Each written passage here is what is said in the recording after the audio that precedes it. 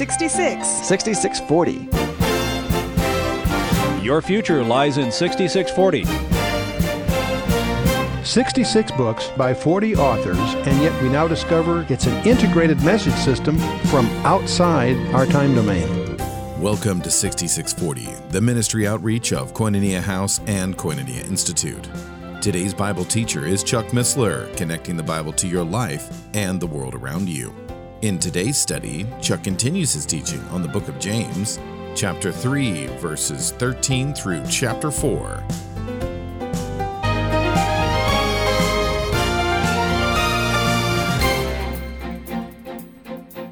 Verse 17. But the wisdom that is from above is first pure, then peaceable, gentle, and easy to be entreated, full of mercy and good fruits, without partiality and without hypocrisy. Now this is the contrast. Wisdom from above is pure, peaceable, gentle, easy to be entreated, full of mercy, good fruits, without partiality, without hypocrisy. James 1:17, you remember we looked at that, every good gift is from above. Remember that? Chapter 1. Every good thing that happens in your life comes from where? Comes from God. Anytime you're down, start counting the good things that are happening and give God the glory. It's amazing how the list grows. Our citizenship, of course, is in heaven, not here. Our home is in heaven, not here. Our affection is focused above. There's verses for all these. It'll be in the notes. What are the evidences of pure wisdom, true wisdom? Purity is, for one, purity means it's chaste, free from defilement. There is an affection for the world that can make one an adulterer in the spiritual sense. There's a number of verses. I've got them penciled in here. Psalm 115:8 and Psalm 135:18 tells us that we become like the gods we worship. We become like the gods we worship. Is the world unforgiving? Is the world harsh and cruel? If you're too close to the world, you will become harsh, cruel, unforgiving. That's another reason to worship Christ, because what you worship is what you will become like. Another of these things that James lists here is peace. See, man's wisdom leads to competition, leads to rivalry, ultimately to war. And that's what James is going to talk about in the next chapter. God's peace is based on holiness, not compromise. And Isaiah talks about that. More. Gentleness is another list on our list here. Sweet reasonableness is another way of describing gentleness. Moderation without compromise. Gentleness without weakness. Carl Sandburg described Abraham Lincoln as a man of velvet steel. I like that. Another evidence of true wisdom is compliance. Being agreeable, easy to work with, yielding to persuasion. Not a pushover, but yielding to persuasion.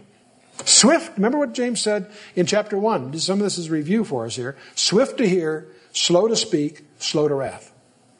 One of the things that I have not taken a lot of time to build here as we go through the book is the integrity of the book.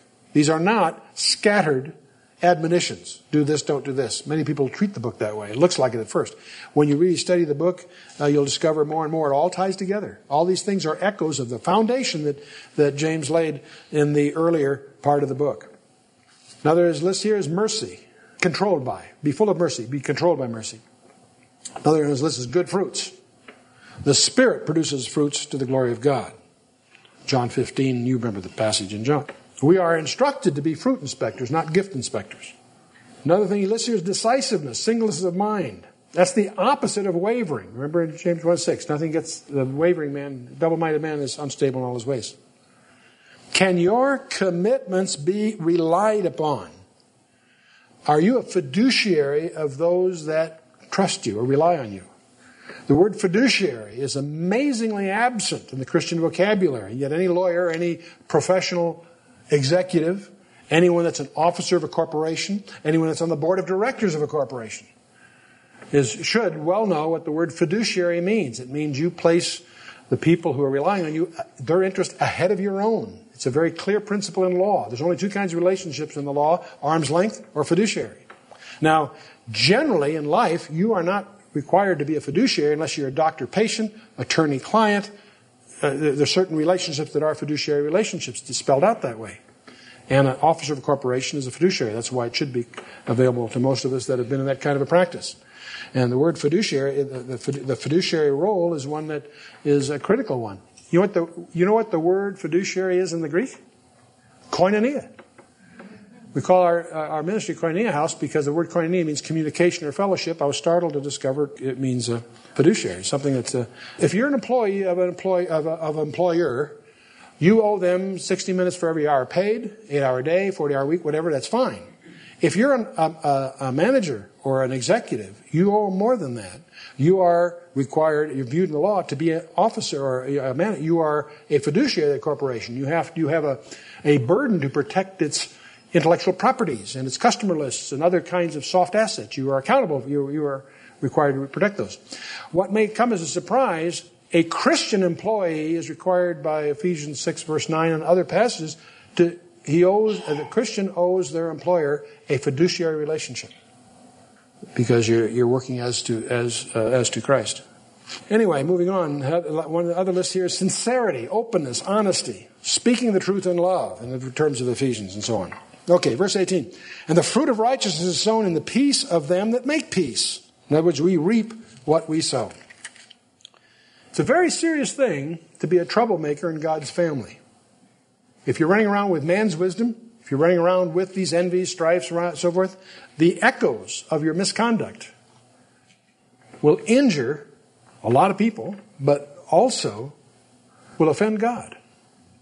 It's very serious to be a troublemaker within a church. If you're going to make trouble, do it somewhere else, not in the ministry, not in the church. Because they've got a very, very special protective boss. And one of the things God hates, according to Proverbs 6, verses 16 through 19, is sowing discord among the brethren. It really is disturbing. I won't ask for a show of hands, but it's really disturbing how many fellowships have among them, almost as a characteristic, some that are sowing discord among the brethren. Very disturbing. Now, what's the result of all this is chapter 4. You think we have troubles. You should get some idea of the kinds of problems that were in the fellowship that James attended. They apparently had fights. They really went at it, according from his admissions. Because chapter 4, first part of that is how to end wars. And he's not talking about, tanks and artillery and planes. He's talking about, church meetings. Okay. And he will lay out 3 kinds of people we're at war with. At war with each other, at war with ourselves, and being at war with God. Boy, it sounds crazy, doesn't it? Who would possibly do that? Well, let's see what he says about it here. Chapter 4, verse 1. From whence come wars and fightings among you? Come they not hence, even of your lusts that war in your members? He's talking to a Christian congregation. Yes, they're Jews, they're 12 tribes, but I believe that, obviously they're Jewish Christians. And so these struggles are among Christians. Yet, I'm sure, being Jewish, they sang Hene Matov, which is Psalm 133. What a blessing it is to dwell together, right? How blessed it is for brethren to dwell together, right? That apparently wasn't that much fun. It's interesting how these tensions are all through the Scripture. In Genesis 13, we have Lot and Abraham, where Lot chose the worldly way, and Abraham had to ultimately rescue him in chapter 14 from all that mess. The story of Absalom and David in 2 Samuel 13 through 18, you all know the story. Even in the New Testament, Luke 9, you got the disciples quarreling about who's going to be the biggest. In 1 Corinthians 6, Paul talks about these Corinthians that were suing each other in court. And I understand his logic. There are times that I feel the Christian community would be better off if they did sue each other. In the sense that we get some of these issues resolved, to get people held accountable for the misconduct. Because even though we're not supposed to sue in court, there was a procedure in the fellowship to deal with these issues that are rarely followed today. The lack of accountability, lack of any connection with the consequences of our action. That's the truth of the matter in many fellowships. And Paul talks about in Galatians 5, he talks about the Galatians devouring one another. And even in Ephesians, in chapter 4, he exhorts them to unity. So these are not unique to us. It's obviously something that the Holy Spirit gives us a lot of information. And of course, there's all kinds. We can go ahead and spend a lot of time on defining the different kinds of agreements. There's class wars, rich, poor, whatever. We divide the congregation into demographics, and they'll all have different, you know how that goes. And in our society, it's tragic. There are no Americans anymore. Right after the Second World War, there were Americans, because we had a shared national experience.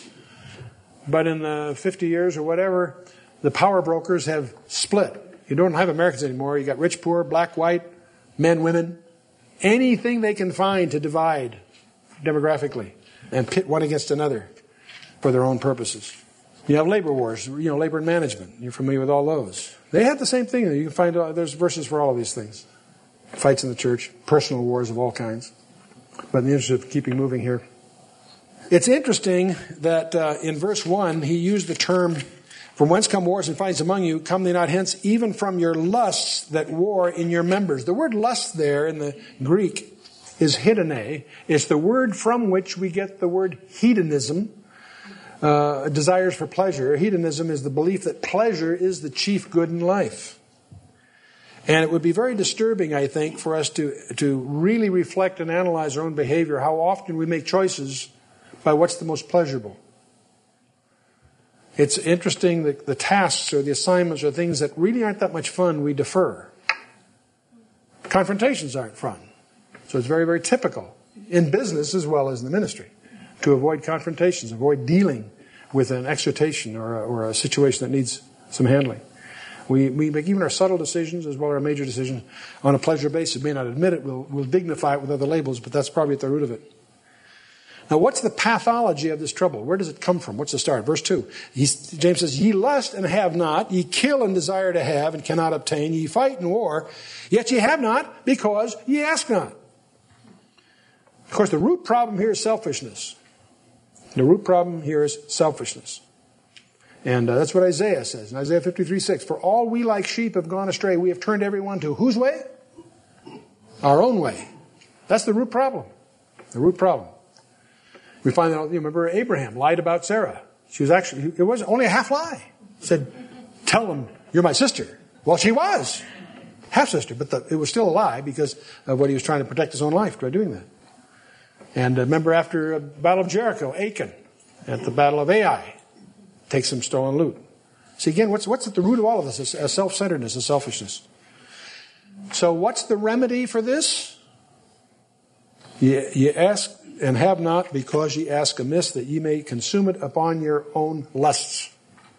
See, even their praying was wrong.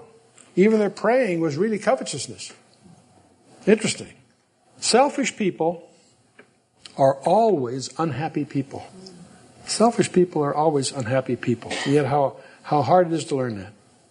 Verse 4, "Ye adulterers and adulteresses, know ye not that friendship of the world is enmity with God?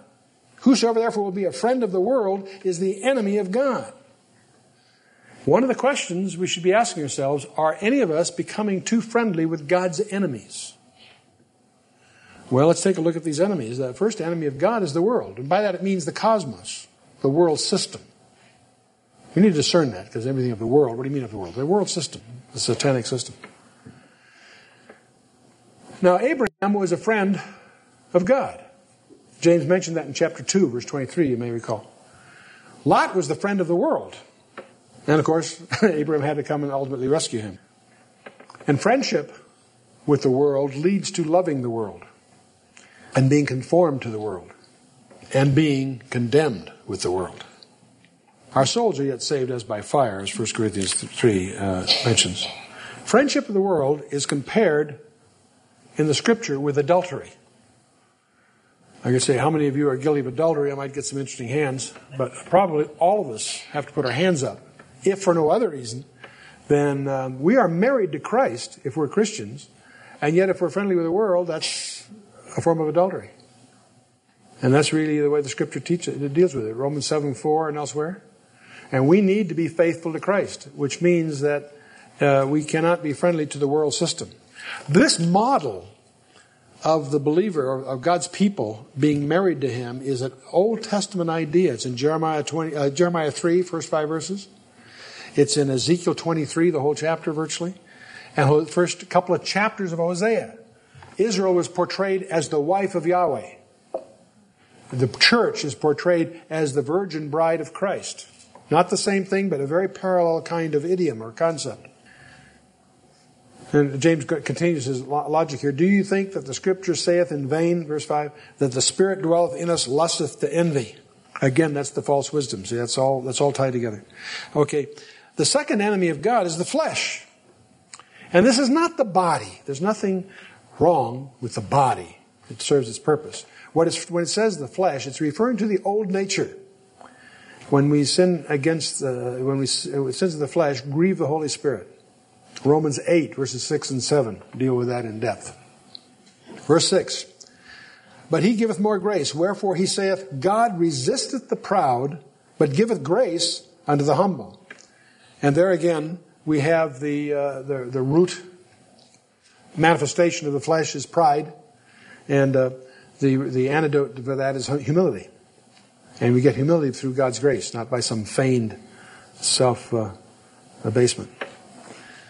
Well, we talked about the world, the flesh, and the third one we listed before was the devil. The devil is the one that introduced pride. He's the one that introduced a contrary will to the will of God in the universe through his own pride. Saw Adam as a rival and saw to it that Adam and Eve fell through his deceit. But it was through his pride that he fell. We learned that from Isaiah 14. We've done this before, but it's probably important enough and fundamental enough that we should let's just part quickly and refresh that. Isaiah, there's two passages that chronicle the career of Satan, his origin. And Isaiah 14 and Ezekiel 28 are the two chapters. Easy to remember. They're both heptatic. They're both a multiple of 7. But Isaiah 14 is a passage that, in a primitive sense, is directed to the king of Babylon. But clearly the language pierces beyond the immediate context and goes cosmic on us. And verses 12 through 17 are the classic passage on the origin of Lucifer. The Holy Spirit tells us in verse 12, how art thou, the passage directed to Lucifer. How art thou fallen from heaven, O Lucifer, son of the morning. How art thou cut down to the ground, which is weak in the nations? For thou hast said in thine heart. That's where sin always starts. It's in the heart. The rest is just mechanics. It starts in the heart. Thou hast said in thine heart, I will ascend unto heaven. I will exalt my throne above the stars of God. I will sit also upon the mount of the congregation on the sides of the north. I will ascend upon the heights of the clouds. I will be like the Most High. It's going to go on. It's kind of interesting. It doesn't say that he wants to be God. He wants to be like God. I have this conjecture in the back of my mind that when Adam was created, Satan saw him as a rival. A rival. Interesting. The first person singular. Boy, that should be a very cautious pronoun to use. I will, I will, I will, I will, I will. Pride. What's his destiny? Verse 15. Yet thou shalt be brought down to the Sheol, to the sides of the pit. They that see thee shall narrowly look upon thee and consider thee, saying, is this the man who made the earth to tremble? Who did shake the kingdoms? Who made the world like a wilderness and destroyed its cities? Who opened not the house of his prisoners? Whew. Some prophecy in there, not only of his destiny, but we see some other side effects here. Is this the man that caused the earth to tremble? Which did shake the kingdoms? Who made the world like a wilderness and destroyed its cities? And opened not the house of his prisoners? Whew. Satan, the devil. He introduced pride, and it's his chief. Deceit is his chief weapon. 1 Timothy 3:6 and also Ephesians 4:27. Neither give place to the devil. Now, so how do we do all this? That sounds good. Those getting back to James here. We're down to verse 7. We're going to make it. We have 3 instructions from James as how to deal with this. First, submit yourselves therefore to God, resist the devil, and he will flee from you. The word submit there, by the way, is a military term in the Greek. It means to get into your proper rank. Know your place. Get where you belong. Don't be a usurper, in other words. First, you submit yourself to God. Second, verse 8. Draw nigh to God, and He will draw nigh to you. Cleanse your hands, ye sinners, and purify your hearts, ye double-minded. Purify meaning to make chaste. So you submit to God and draw close to Him, and He'll draw close to you. The third element is to humble yourselves before God. As follows, verse 9. Be afflicted and mourn and weep. Let your laughter be turned to mourning and your joy to heaviness. Well, that's a strange instruction. Let your laughter be turned into mourning and your joy into heaviness. What he means is sin is no laughing matter. We wink at that. We joke about it. We all fall into that trap. We need to repent of that when it happens. Sin is no laughing matter. God never winks at sin. There is no trivial sin in the Scripture. There's some obviously heavier than others, but there is still no trivial sin. God hates sin, and that's the problem. And we need to submit ourselves to Him, draw near to Him, and humble ourselves before Him. Turn your joy into heaviness.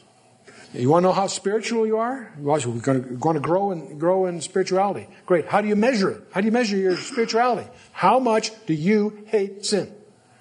When you hate sin the way God does, then you're getting closer, huh? Verse 10, humble yourselves in the sight of the Lord, and He shall lift you up. Don't we love to sing that? Let's sing it with our hearts, though. God hates pride. Proverbs 6, we talked about that, 16 through 17. In Psalm 51:17, David's famous prayer of repentance over Bathsheba. A broken and contrite heart, O God, Thou wilt not despise. Verse 11, speak not evil of one another, brethren. In other words, brothers, do not slander one another, is what it says. He that speaketh evil of his brother and judges his brother speaketh evil of the law, judgeth the law. He that thou judge the law, thou art not a doer of the law, but a judge. I don't know why it is that Christians always form their firing squads in circles. There are more newsletters, more web pages, more expose books written against the brethren by other brethren. And the last brethren should probably be in quotation marks.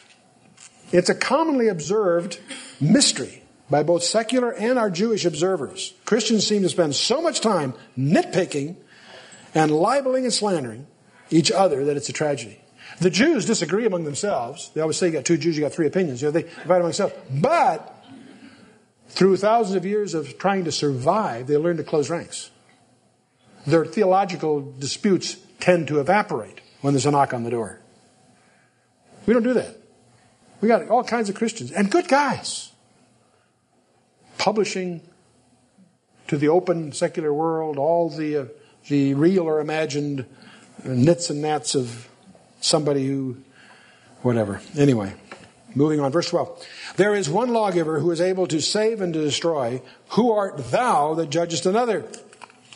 Now we get into another subject that's a shift here, but it's an important one. I'll try to do it so we can finish the chapter. I think we will. And that has to do with planning.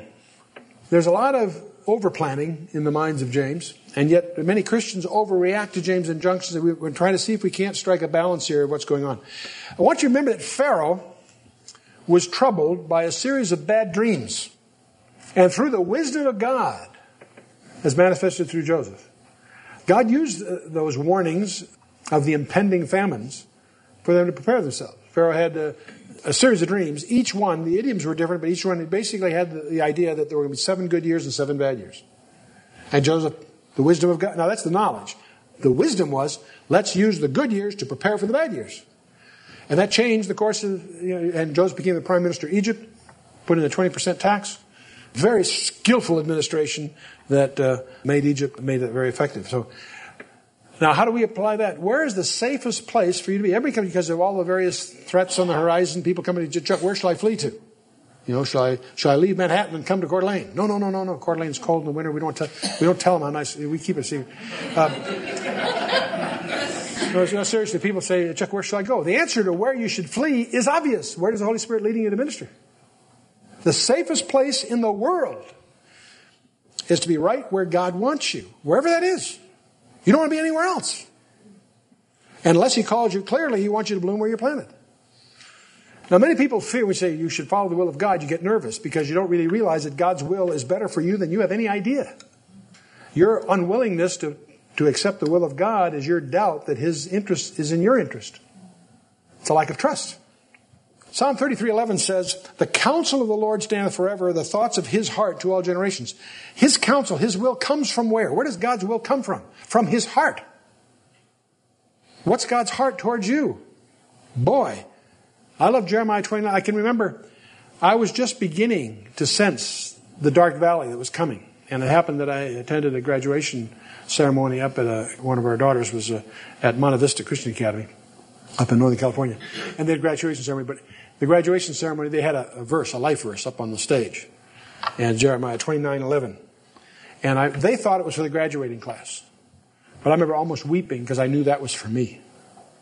Because I knew what was forthcoming, which took us through our valley. But for I know the thoughts that I think toward you, saith the Lord, plans for your welfare, and not for harm, to give you a future and a hope. And indeed he has. Verse 13. Go now, ye that say, today or tomorrow we will go to such a city and continue there a year and buy and sell and get gain. He's talking about here people who make plans. See, but our plans need to be tempered with the realization that only God really knows the future. That doesn't mean we shouldn't plan and forecast, but we should do so with caution and with a footnote, as God wills, as he'll put out here. Verse 14, whereas ye know not what shall be on the morrow, what is your life? It is even a vapor that appeareth for a little time and then vanisheth away.